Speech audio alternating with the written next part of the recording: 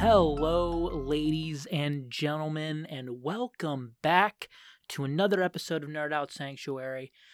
Welcome to tonight's entertainment. I am your host, Michael Donato. A little Dark Knight reference for you. A little spoiler alert, that might be in my top 100. I don't know where, though. You're going to have to find out. But anyway, sorry for, haven't uploaded a podcast in I think maybe a little over a week now, I believe. I hope you guys enjoyed my last one with my top 10 movies of 2020. Hope you enjoyed that one. I did something a little bit different there. I don't know how much people enjoyed that, but I enjoyed making that, so I really wanted to get that one out to you. So I know last week was kind of packed full. I think I put out 3 episodes last week, or 2 weeks ago. So, sorry I haven't put out another episode. There was some stuff that I need to deal with work. There's been a lot of snow here. I've been shoveling snow. I've been doing other stuff, just kind of, I took a little bit of a break after that, podcast heavy week, where I think I put out, episode 30, 31, and 32 in 1 week. So that was kind of intense. But, also been kind of working on a Why I Love episode. Slowly but surely. I mean, I don't really expect that one too soon because I need to watch a full 18 episodes of a series before I start really writing out the notes for that. Expect that in the coming future. If this is your first ever episode of Nerd Out Sanctuary, my name's Mike. This is also a video podcast. I'm on YouTube. Hey,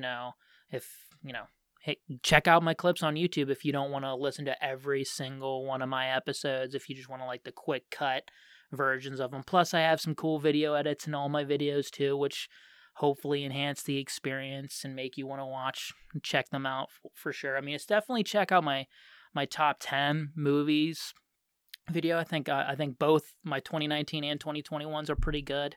So yeah, check my YouTube channel out. Follow me on Twitter, Michael Donato at NOS_Mikey. If you want to, you don't have to, but it's there. Haven't been active on that for the past week, but hopefully I'll get back to it. But it's also Twitter, so there's a lot of shit on Twitter, which is now I'm learning. I'm oh yeah, this app, yeah, there's a lot of dumb shit on here, but kind of fun at the same time. But we got a interesting episode here for you, episode number 33, double threes. But I got 3 really cool films to talk about today, and then we're getting back into my top 100 films. We're getting, like I said, I'm getting down to the nitty gritty here. We're going 20 through 16 in my top 100, so some pretty heavy hitters there. I'm not talking about any Valentine's Day movies in this episode because fuck that holiday. But anyway, doesn't matter. We're gonna get right into it. First film that we're gonna be talking about today, we're gonna be talking about Prospect. Looked at this one on Netflix, random film that I just decided to watch. If you don't know, unfamiliar with this film, which you probably aren't, a teenage girl and her father are on some spaceship that's orbiting some remote moon that they refer to as the Green. And they go down to the Green to, I guess, dig or prospect this certain type of mineral. It's like an organic crystal type of thing. It's hard to describe without spoiling things, but this thing that they are going to dig for, it requires precise skill to kind of extract this organic crystal because it's encased in some organic, I don't know, it's almost like a life form of some sort. It looks like an egg sac or something. When they actually pull it out of the ground, it looks like a scrotum almost. It's pretty hilarious the first time you see it, and it's kind of gross at the same time. But if you miss cutting it open in such a way, this organic thing releases some type of acidic substance, some acid that ruins the mineral, and it's pretty much worthless at that point. But if you extract it right, these things can be sold and they're worth, a pretty penny, so they're worth a lot. So, yeah, if that's kind of the story, starting off with, there's a little bit more to it than that, but I don't really want to spoil anything for you. The cast is a little interesting. An actress named Sophie Thatcher plays the young girl C in it. Jay Duplass, Mark Duplass's brother, plays her father, which I thought was kind of cool. I was like, it looks like Mark Duplass, but it's not him, and it turns out to be his brother. But the big heavy hitter in this is Pedro Pascal. And I think you've just recently heard that Pedro Pascal is cast as Joel in the new Last of Us HBO series coming out, and he's been cast as Joel. And if you're definitely, intrigued by that, check this film out, because I guarantee the people who casted Pedro Pascal as Joel, this film was a big thing with their decision. So getting back to the film prospect, a very interesting viewing experience to me, because I saw that it was a horror film. I'm not a horror film. A sci-fi film by the poster and by like the quick synopsis on Netflix. But I mean, again, I didn't check out a trailer. I didn't really read what the film was about. I just kind of saw that it has a sci-fi, themed poster. It has Pedro Pascal in it, and it won some film award for, I think, some South by Southwest festival. That's what it says on Netflix. So, I mean, it's very interesting, but again, I didn't really know anything about it. Never watched a trailer. I didn't know anything about it. So those are always kind of the best viewing experiences, especially if they pleasantly surprise you, which this one kind of did.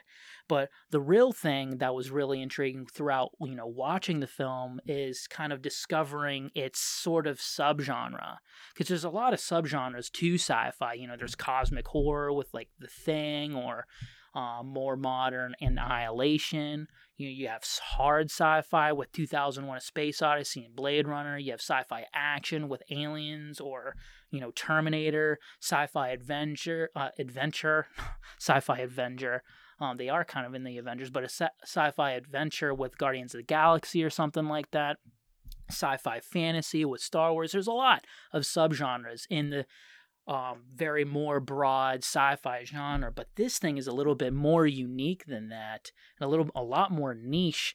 The only other type of content that I've consumed that's under this sort of subgenre, which is kind of is Firefly, the TV show Firefly. Now, Firefly is nothing like this film prospect. It's not like it at all. Don't go into this film thinking that, but it's under that almost sci-fi western genre. I think they have that in common. This film, I would consider, is almost more of a western film than a sci-fi film, which I thought was really cool. I mean, the story itself is very western. You have a young family out on this new frontier prospecting for some type of, mineral or substance that will, hopefully make them money. And a lot of other people are out doing the same thing and maybe are willing to, not do good things to get what they want, and being, willing to take what you want by force, so, and also dealing with a quote unquote native population at the same time, and also dealing with the elements of this new frontier. It's a very Western story, and even the characters are very Western. Pedro Pascal's character, Ezra, even speaks with like a Southern accent, which I thought was really cool and funny.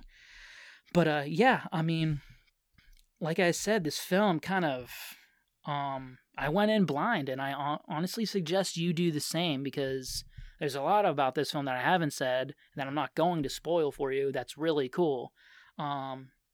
Other than it's kind of a Western film. So just getting into a little bit more of the specifics about the film and what it does really well is, first off, when it first starts out, it has this very Ridley Scott's Alien feel to the technology. It's very analog. if you've seen Alien, I think you kind of know what I'm talking about. Like, you know, there's no like digitization or people swiping at air, you know, at some random computer screen. No, it's very like physical and analog, you know, turning the dials, pushing buttons, and it's very, you know, I don't know, clickety clacky type of stuff, and not like I don't know how to really put it in words, but once you like start watching the film Prospect, you kind of understand what I'm talking about. Also, and really only the beginning and the end and some parts in the middle where CGI is used, I think is very, very well done, especially for probably the low budget that the film has. I would think it doesn't seem like it would have a high budget, but you can't really tell when you watch it because, I mean, the CGI and computer effects, you know, especially in the beginning and the end, they're like the Expanse level. They're that good. I mean, again, they don't have to use them that much other than the beginning and the end when you're actually in space, and like some parts in the middle where characters are looking at the sky, and also kind of like tinting on like the actual screen, like with the planet, like dusting effects. Also, I think the film is written well enough to not have any like these exposition dump type of scenes where characters just kind of sit there and tell you what's going on. This film has none of that, which can be kind of lean towards a sort of flaw for certain people if, you know, people aren't really willing to be fully engaged and fully pay attention to the film, because you'll probably miss some stuff because nothing's really explained to you. It's up to you to kind of put the pieces together and be like, oh, so you're here to get that, and that is used to do this, and you're here for that reason, and they're trying to get here to do this and get that. Okay, I get it. I'm putting it together now. You know, that's kind of what you have to do throughout the film, which I really appreciate. But, you know, some other people, you know, might not. But I really liked it. I like when movies force you to pay attention and make you kind of almost get involved and be interactive with the film. I like that a lot. It really enhances the experience for me. The actual setting, the quote unquote, the green, as characters refer to it, this like, you know, remote moon alien world, not really a world, it's a moon. It's very visually striking. I mean, it is very green because they call it the green, so it is very green. But it, you know, obviously they probably filmed it at obviously on Earth somewhere, but it doesn't seem like it. Like the film doesn't seem like, oh, they just kind of traveled down to South America somewhere into some rainforest and filmed a sci-fi movie and just kind of convinced us that this is some, you know, alien moon in somewhere in space. No, it actually feels very alien and very foreign.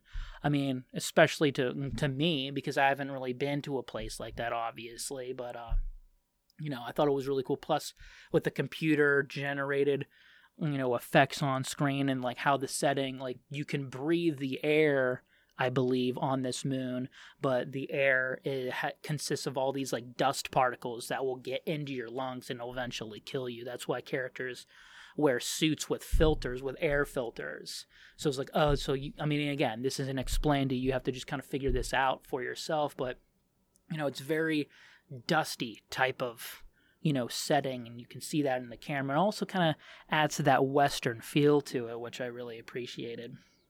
That kind of leads me into the film. Is just it's also just shot very well, and I think the people behind the camera really know what they're doing, which is really good. Obviously really good. You want a good film to be shot very well, but it also just, you know, enhances the tone and just the general feel of the film, and also, you know, contributes to that Western feel a little bit. Moving on to the acting itself is very good, especially by the two main characters, Sophie Thatcher as C and Pedro Pascal as Ezra. I think both of them give spectacular performance, especially Pedro Pascal. He's just a fantastic actor. I mean, like I said, we know now he's going to be Joel in HBO's Last of Us TV series. And like I said in the very beginning of this review, this is the film I guarantee you that they watch and was like, yep, he's our Joel, because he pretty much is a Joel type of character in this in this film. And and also honestly throughout the film I was I watched this film before Pedro Pascal was revealed to be Joel in The Last of Us TV series, because I watched this maybe like literally the night before I think it got revealed. But I was even thinking to myself, honestly, this chick would make a really good Ellie. But I think again she seems to be a little bit too old to be cast in the retelling of the original, like the first Last of Us. Ellie's a little bit younger than I think she looks in this film, but I thought she would have made a good Ellie maybe if they, continue like a second season being retelling the second game. I'm sure a lot of people will be pissed that they would do that because of how controversial the second Last of Us game is, but I think she would make a really good Ellie. So, and I wasn't even thinking that Pedro Pascal would be a good Joel. I wasn't thinking that, but like after, knowing that he's Joel, I'm like, oh yeah, he would be a great Joel because he's great in this film and he plays a Joel type of character. Also, just the music and, like I said, general tone of the film. It felt very original and very engaging, and again, very Western-like. I really liked it a lot. Now, it's not full-blown Western. You know what it kind of reminds me of? It reminds me of the video game The Outer Worlds a little bit. I mean, that kind of has a weird Western feel to it a little bit. But I would kind of consider this under that sort of genre of sci-fi.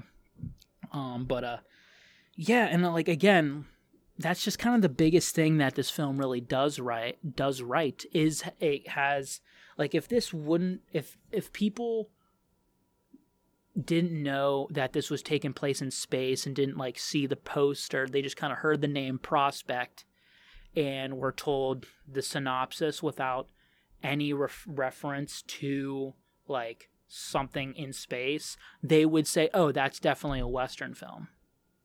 That's what they would say if they just like kind of read the synopsis. But yeah, and like just the suspense and the character development and the dialogue and the story in general just contributes to this, I keep hammering it home, but Western feel to it, which I've never really seen that before, other than maybe Firefly, like a Western sci-fi. It's very cool. But also, again, like small, different like themes on greed and where greed gets you, and are we willing to risk it all just for this one thing that will make us money, or are we, just gonna, protect ourselves and just do the actual right thing and, not risk our lives for something that, like whatever, that's honestly kind of meaningless at this point. But yeah, I mean, the film isn't quite perfect, it is kind of under the radar, I guess, for some sort of reason. I mean, again, the film, I mean, it has, again, like I once said, doesn't explain really quite anything to you, so people probably would get lost in the film if they're not paying attention. Plus, I mean, I guess certain types of audience members don't find Westerns boring. I don't find Westerns boring. That's probably why I mean, some people find sci-fi boring, which I don't really fully understand. But I mean, if you find both of those genres not that interesting, yeah, I would probably pass this one up. But I mean, I really liked it. I didn't find it boring, really. There's 3 main scenes that really stand out that are very suspenseful and I think are directed and acted incredibly well. So yeah, I mean, just overall thoughts on the film, because I don't really have too much to like say bad about the film other than maybe some people, you have to pay attention and you have to not find Westerns and sci-fi boring. Like that's it. But if you don't, like, this is a very underrated and under the radar type of film, especially watch this one if you're interested in watching that new Last of Us show with Pedro Pascal as Joel from The Last of Us. Definitely check this one out if you're excited about that show. Solid characters, solid performances. I really like the story. Really great suspense through the suspenseful scenes, even in between the 3 main scenes that I'm talking about that are in the beginning, middle, and end. Like the shit that's between that, there's some tension, brewing between both the character of C and Pedro Pascal's character, Ezra. So does it have the movie magic though? Yeah, I think this would definitely film definitely has the movie magic for me.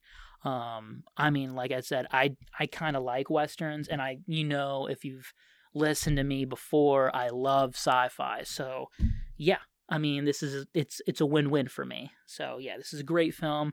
It surprised me on almost all fronts on how well directed it is, well acted, well written. The story gets right into it, doesn't waste any time.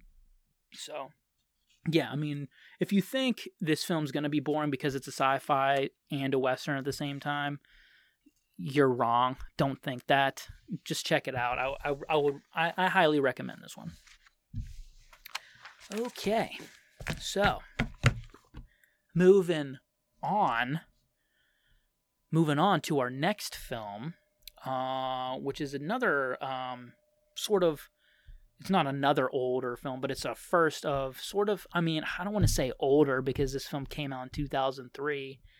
We got Master and Commander, The Far Side of the World. I'm just going to refer to it as the Master and Commander because Master and Commander, The Far Side of the World might be one of the longest fucking movie titles in history. But anyway, Master and Commander, if you're unfamiliar with the film, it's about this British warship in Napoleonic War times that is sort of contracted or assigned to track down and hunt and hopefully take this French warship called the Acheron.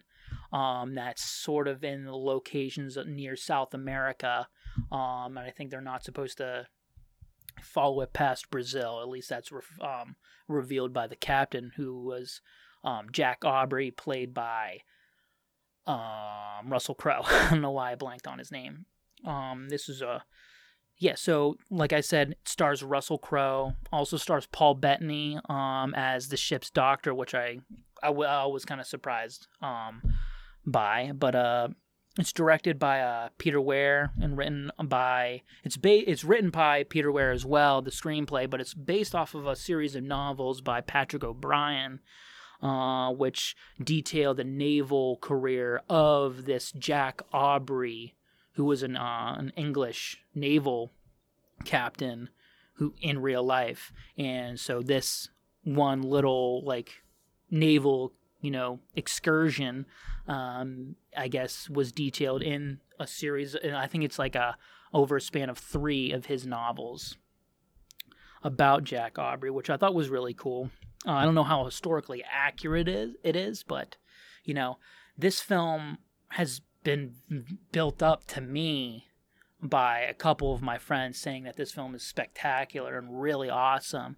I don't know why I haven't really watched this film. I guess maybe it's in terms of availability or something, but unbeknownst to me, it's available on Amazon Prime, so there's no fucking excuse for me not to watch this, and so I did. But I watched this film having extremely high expectations because this film, again, has been built up to me heavily. And it's a relatively older film from 2003. I mean, it's kind of crazy that a film that came out in 2003 is considered a relatively older film. I mean, it is 18 years old, but I mean, a relatively older film is fucking younger than me. So yeah, holy shit, I guess I'm relatively old too. I mean, I'm not, I'm 24. I mean, I'm not that old. I'm not old at all. But anyway, like I said, going into this film, had huge high expectations for this one. I mean, I think this film has a pretty high Rotten Tomatoes score. I mean, I'm pretty sure it won I don't know, it didn't win Best Picture, but I'm pretty sure it was nominated for Best Picture. So, I mean, it's not really an underrated film. So, but just getting into it, the film kind of does everything right and definitely met my extremely high expectations. The story is very simple. Like it's exactly what I just told you, and it outlines that like in some subtext in the very beginning of the film, overlaying an awesome shot of the HMS Surprise, which is the ship that you follow, captained by Jack Aubrey. It's very simple, and it gets straight into it, like straight into it. The opening scene is them finding the Acheron, or like running into it, which is, the opening scene's really great, but doesn't waste any time, which I really appreciated, especially from a film that's kind of this long run time of 2 hours 20 minutes. But yeah, so I really appreciated. I just in general really appreciate films that just get right into it, and this one definitely does. The character development is done without any type of like almost sit down and spew out character development scenes. I mean, there is a couple, but I mean, like, again, it's done in such a way that it feels organic, and how like this is how characters would actually talk in these certain types of situations, which I really appreciated. And it just, I don't know, it just seemed very real, I guess, which is something that we'll also be bringing up later, the concept of realism. But the acting ensemble is spectacular, really, really surprising. I mean, obviously, the two main characters really stand out with Russell Crowe and Paul Bettany, both delivering amazing performances. I loved both of them in this film. They were both fantastic. But every other character, all the side characters, the child actor that's in it does a fantastic job. Pippin from Lord of the Rings is in a minor role, and I thought that was really awesome. I was like, oh, dude, Pippin from Lord of the Rings, sick. I thought that was really sweet. But yeah, acting ensemble is definitely awesome. But I think the best compliment I can really give this film is, like I said before, how goddamn real it feels. I mean, just the dialogue and the terminology by all, the crew members and, the command members, and just, the seamen, the seamen, okay? Jesus Christ. But, yeah, this, like, the dialogue and the terminology are, spoken like they would actually speak in those type of times. The instruments that they use to, like, calculate speed and depth of their ship is really cool.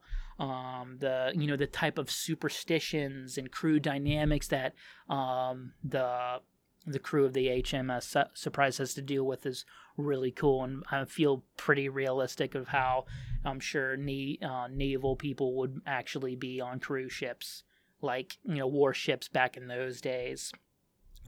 Just the practical effects and the action scenes are spectacular. It really adds to the, like, I mean, like, almost grittiness to, the action and naval battles in the scene. Probably the best naval battles I've ever seen put to screen. Ever.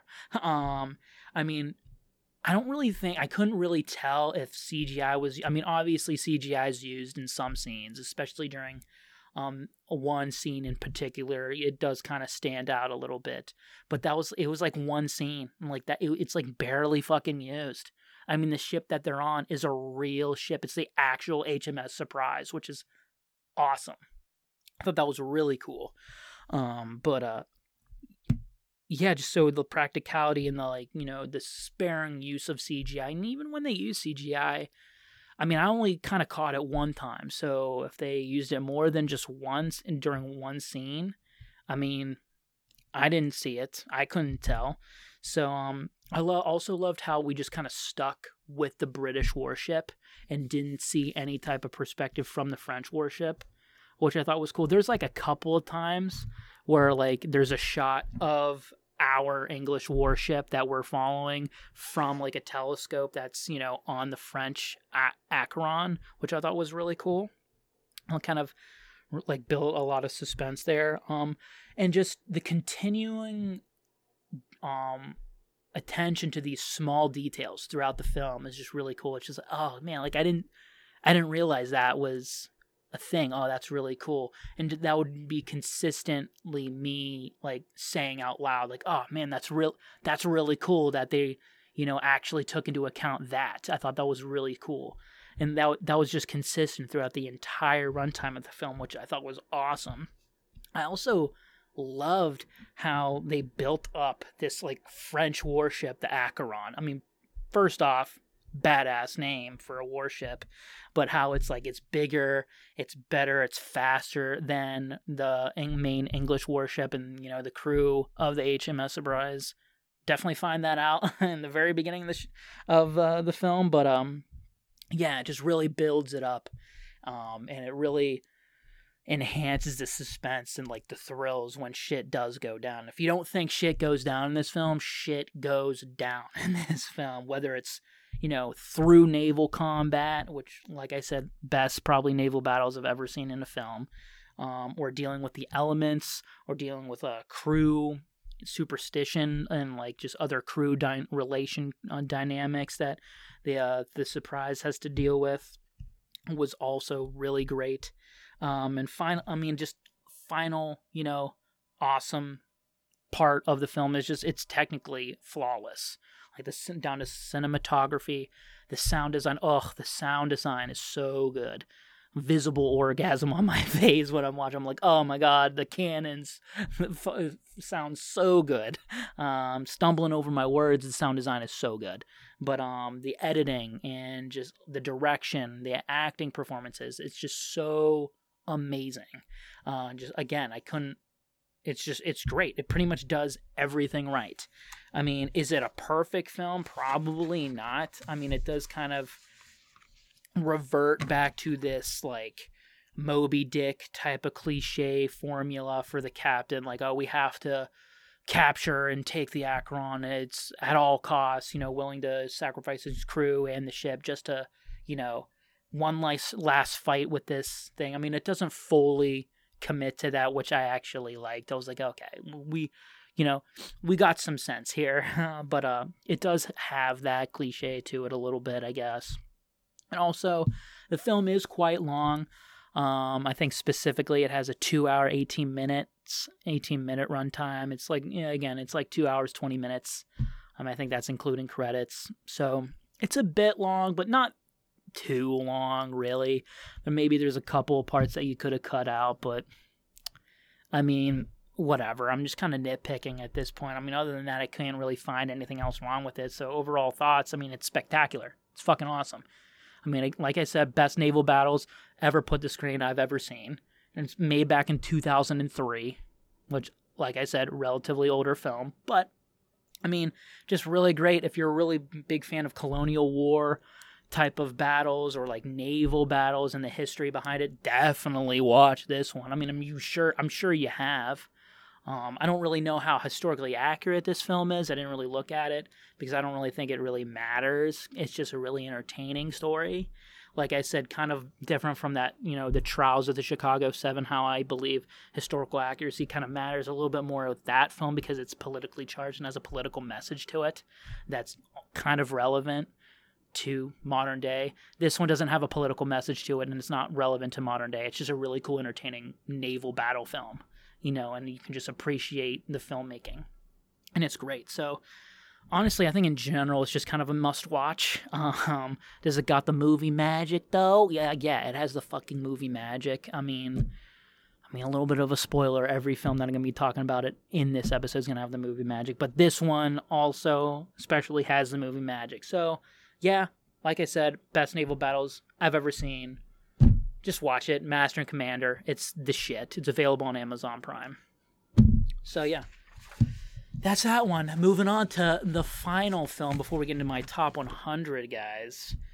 Moving on to a definitely different film. I believe I reviewed Grave of the Fireflies on this channel. It's actually weirdly my most popular video, which I thought was kind of weird, kind of jumped out at me. But again, I believe that's Studio Ghibli, and this one is definitely Studio Ghibli. We're talking Spirited Away, available on HBO Max. I believe it came out in 2001 in Japan and 2003 in the U.S. So another relatively older film, like I said, with Master and Commander. But yeah, if you aren't familiar with Spirited Away, it's about a younger family who has a young 10-year-old daughter. They're moving to the suburbs, basically. They're, moving, starting a new life a little bit. And they kind of, when they're driving to their new home, they kind of go off the beaten path and try to take a shortcut. And they end up being in this sort of amusement park or another world of sorts. And stuff happens. And that's kind of all I'm going to say. But what I can reveal is it has a heavy Alice in Wonderland type of feel. I mean, it's not a direct copy of Alice in Wonderland, but that's just kind of the general tone and feel that I got out of the film. So like I said, it's a Studio Ghibli film, and not only a Studio Ghibli film, it's a Hayao Miyazaki film, who's very revered in the Japanese animation space, and quite deservingly so. Studio Ghibli, I mean, again, to put a really basic comparison on Studio Ghibli, it's kind of the Japanese version of Disney, I guess you would say. I mean, again, that's kind of putting a basic comparison on it. I mean, it's not really like Disney at all, but like it's up to that quality. It's that type of quality animation, and this like really, puts that stamp on it, on Studio Ghibli, because me personally, I haven't seen a lot of Studio Ghibli films. I've seen Grave of the Fireflies that I've reviewed on this channel. That is fantastic. Definitely not for kids. Definitely an adult animation film, but an absolute must-watch. And I've seen My Neighbor Totoro, which is definitely a more kid-friendly film, very kid-friendly film, and also very spectacular. And I think that's a Hayao Miyazaki film. Grave of the Fireflies isn't. But like My Neighbor Totoro, I think this one maybe not as much for kids as My Neighbor Totoro, because there is a little bit more of nightmarish imagery in this one than My Neighbor Totoro, I feel like. We'll get into that a little bit more, but like I said, this one is Spirited Away is a little bit more modern than that one. I think My Neighbor Totoro came out in 1988. This one came out in 2001 in Japan. So a little bit more modern, but out of the three films that I've seen from Studio Ghibli, this one I believe is my hands down my favorite. So yeah, I mean, let's just get into the film and why I think it's fucking amazing. I mean, there's really no point in really saying this, but I'm going to say it. The animation is visually stunning, and unlike, throughout the film, I was constantly being like, dude, I've never seen this before. I've never experienced this before. It's just, I mean, just the ideas and concepts are unlike anything I've ever seen. I mean, that kind of goes for pretty much all of Hayao Miyazaki films, and I'm definitely going to be checking out more, because I believe there's a couple more from Studio Ghibli and Hayao Miyazaki on HBO Max, and I'm definitely going to be checking them out and reviewing them on this channel. Maybe ranking them in the future. I don't know. We'll see. But just the ideas and concepts are unlike that anything that I've ever seen that is consistent through Hayao Miyazaki films, and this one is no different. Just the world that is imagined and visualized on screen is just, there's only one word, and I can only, describe it as it's just special. It's special is a word that I'm going to be constantly attaching to this film, because that's just kind of how I feel about it. It's that good. I mean, again, kind of like the both previous films that I've talked on this Nerd Out Sanctuary episode, it gets right into the action. It wastes no time. It just gets right into it. They're driving to their new home, take off, on a sort of shortcut, run to this weird ass place, and shit starts happening. And our main character, Chihiro, who's the young daughter, the 10-year-old daughter in the film, our main character, gets absorbed and lost in this world that is absolutely crazy and stunning to look at, and very nightmarish at times. The main thing that I loved about the film is that, oh, got a quick message. Sorry about that. Let me put my phone away. I'm just throwing it. I just threw my phone. Hopefully I didn't break it.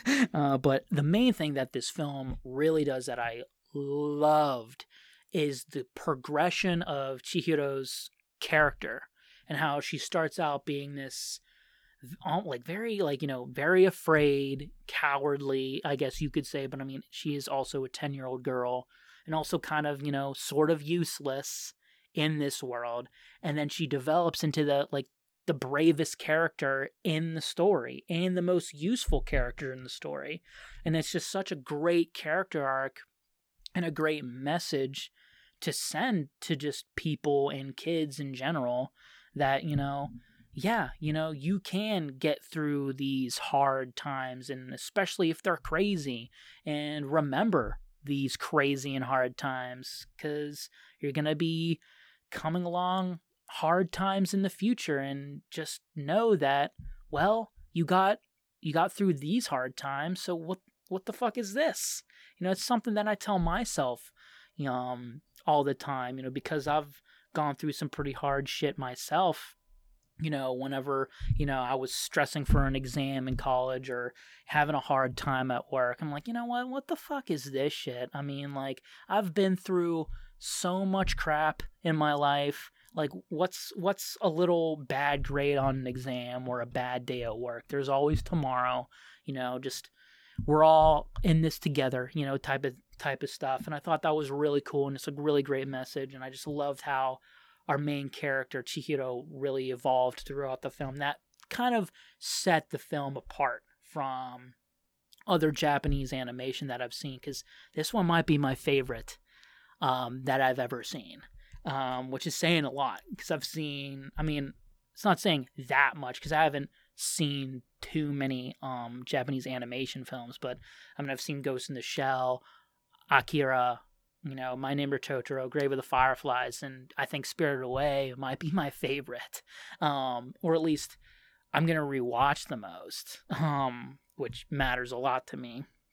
But, also just a random thing that I kind of really dug is just this film is kind of low-key scary. So it has definitely some nightmarish imagery in it, which I appreciate. Honestly, yeah, your kids might be traumatized if they watch it at a really young age, but come on, who hasn't been traumatized by some random animated film like Fantasia or James and the Giant Peach? I'm still fucking getting over my trauma from watching James and the Giant Peach as a young child, okay? Don't fuck with that movie, man. That movie is hands down a horror film. Not low-key, no. It's actually a horror film, and I will stand by that. I love James and the Giant Peach, but legitimately scary, okay? I still think that movie's scary. And I watch horror films, on a regular. I love horror films. I still think that film is scarier than probably any horror film that I've seen. Okay, maybe not going that far. All right, let me just calm down a little bit. But again, so what? It has some nightmarish imagery. I still think it's a really great film to show to your kids. Maybe when they're 8, 10 years old, definitely show them this film. I think this film is fucking phenomenal.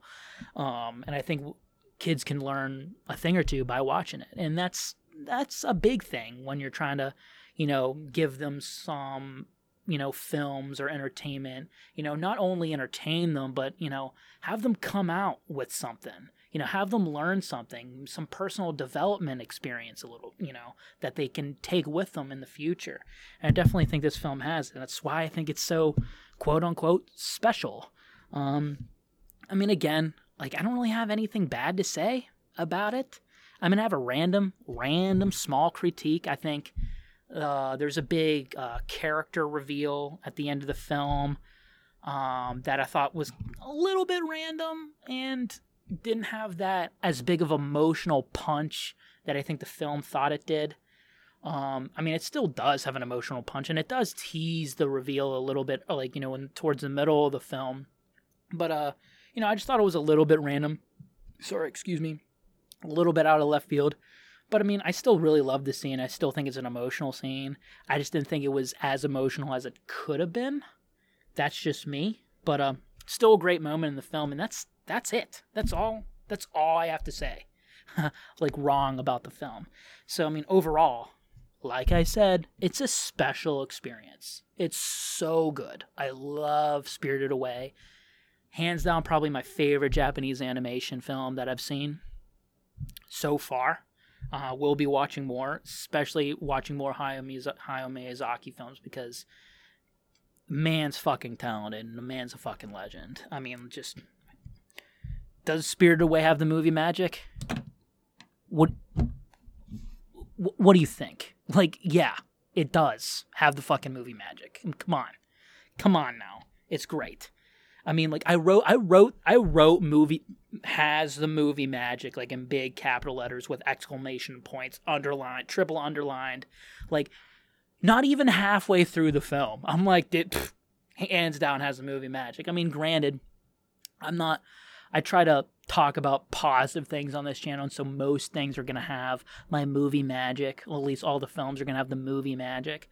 But, like, this one, I mean, if no film would have it on this channel, this would. This one was awesome. Probably one of the better films I've reviewed on this channel. Besides my top 100, probably. I mean, this one will probably make it in eventually. I watched it a couple more times. This film's got high potential to cheat its way in there and bump some films out. I mean, there's a couple of films that I've been, like, thinking about, like James and the Giant Peach, for example. I'm like, man, I probably should have put those in my top 100. And this one's going to be in that consideration. So maybe in the future down the line, I'll put those in and modify my top 100 at, later down the road, way later down the road. I'm not even done revealing my top 100 yet.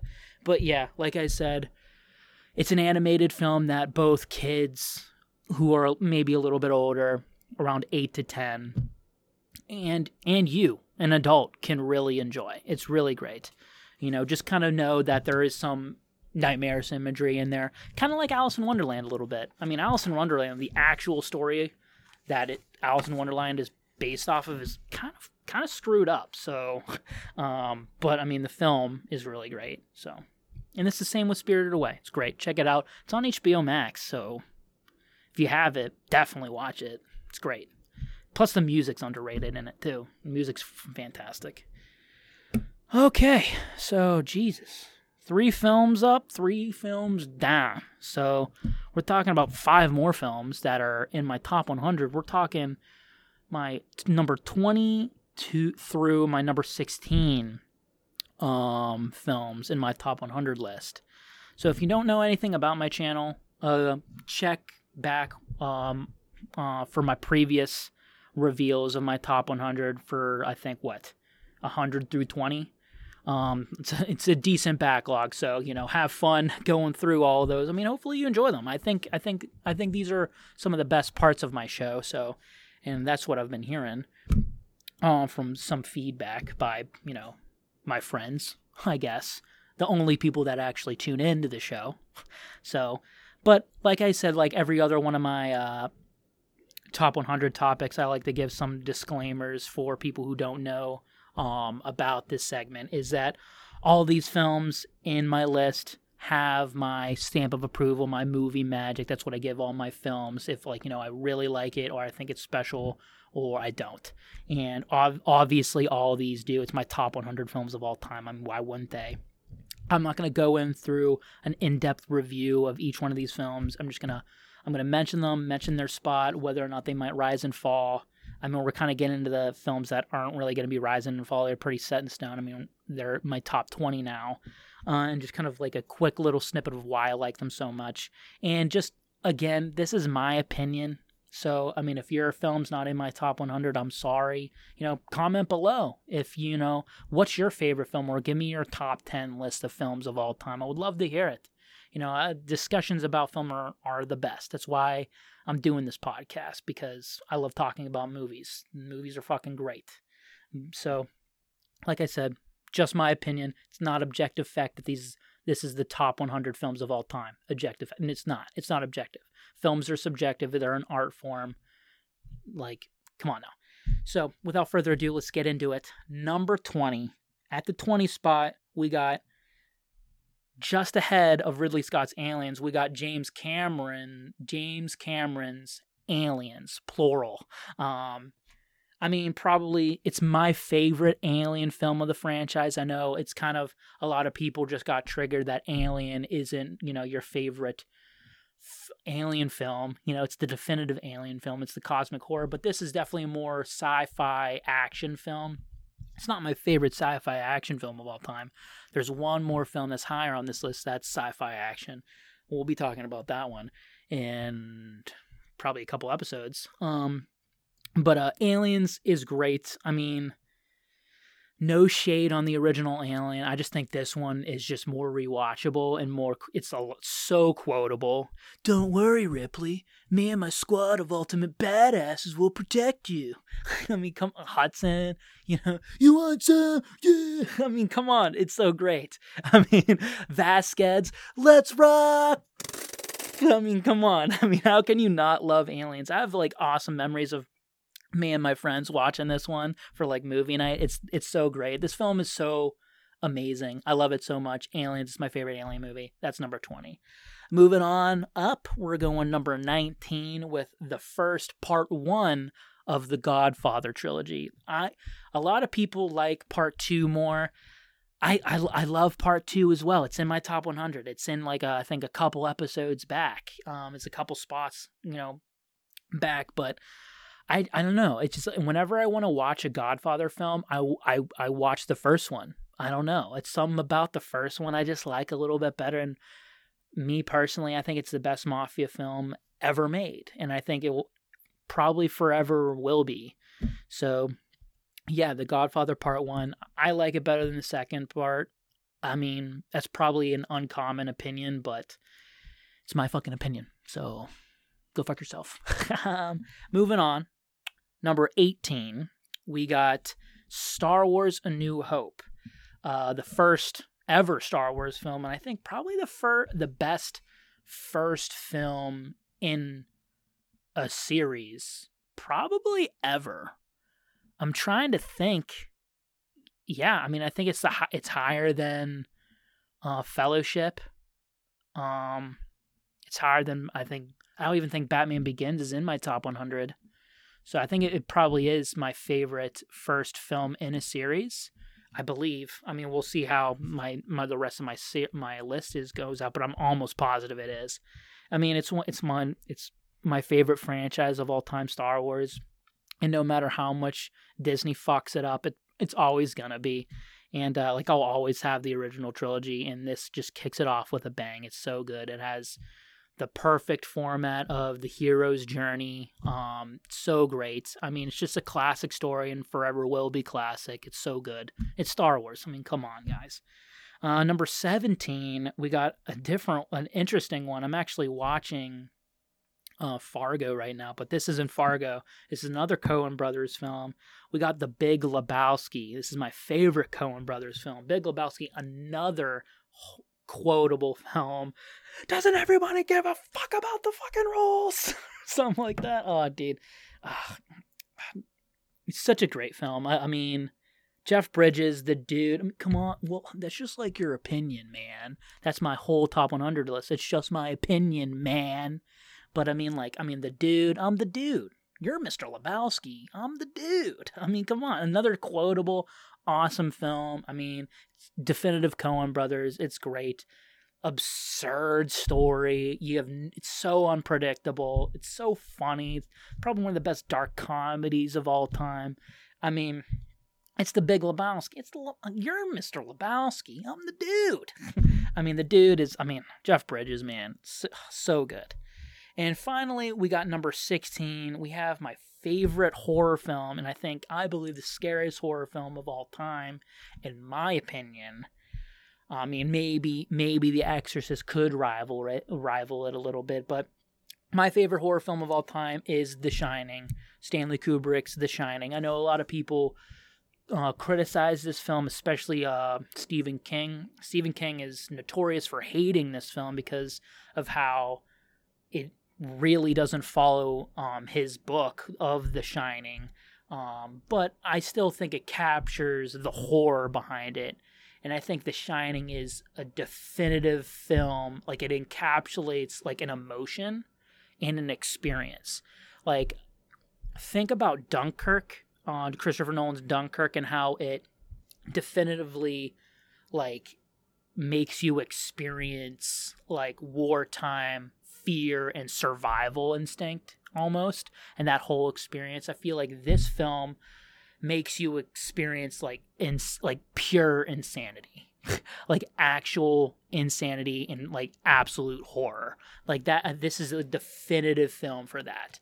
And I think this is probably one of the more original films that actually, influenced this influx of like what I like to call domestic horror films, like your Hereditaries or Midsommar or The Babadook. These like really dark conceptual horror films that are just so scary because of the types of themes that it explores. I mean, The Shining explores those exact same themes, and it's one of the original ones to do that. That's probably why I think it's so goddamn scary. So, I'm also kind of quotable. Honey, I'm home. I said I don't want to hurt you. I just want to bash your brains in. I mean, come on. Who doesn't think that film is scary? I mean, come on now. The Shining's classic. So with that, guys, like I said, a lot of these couple films, we're getting my top 20 now. They're probably unchangeable. They're not going to change too much. I mean, once you get past my top 50, I mean, it's kind of like they're all set in stone. But after my, before my top 50, I think those films have a chance of moving around and maybe getting bumped out of the list. Especially with these films that I've been thinking about, I should have been putting in, like A Spirited Away or other random films that I've been thinking about. But yeah, so with that, guys, that's the episode. Been watching a lot of Fargo, so I have this like weird fucking Minnesota. Oh yeah, oh golly gee, there. That was a long episode there. Oh man, oh golly gee, there. I can't believe how long that was. But so yeah, I've been watching a lot of Fargo. Good show. Probably gonna review season 3 because that's what I'm watching now. So look for that maybe in a future episode. And like I said, been slowly working on a Why I Love episode. I don't know if I'm gonna be able to get that out to you guys before I go back to work. So, and if I go back to work before I put that one out, it's probably gonna be a little bit delayed. But I will eventually put it out and probably look for more weekly shows at this time. I got a couple of things that I kind of need to do before I go back to work, so I might be a little bit more busy. But and I don't know when I'm going to be going back to work. So I hope you guys enjoyed this episode, and I hope you guys have been enjoying my past episodes, and I hope you guys keep enjoying it and keep coming back. I really appreciate all you guys who are listening and also watching my my clips on YouTube. Please don't be afraid to comment and ask me some questions. And if you want to message me and ask me a question on Twitter, go ahead. Like I said, it's Michael Donato at @NOS_Mikey on Twitter. I have a link to it on my YouTube page, so just go to Nerd Out Sanctuary on YouTube. There's a link to it, so if you want an easy way to do that. But yeah, like I said, that's episode number 33. I don't know when my next episode is going to be uploaded.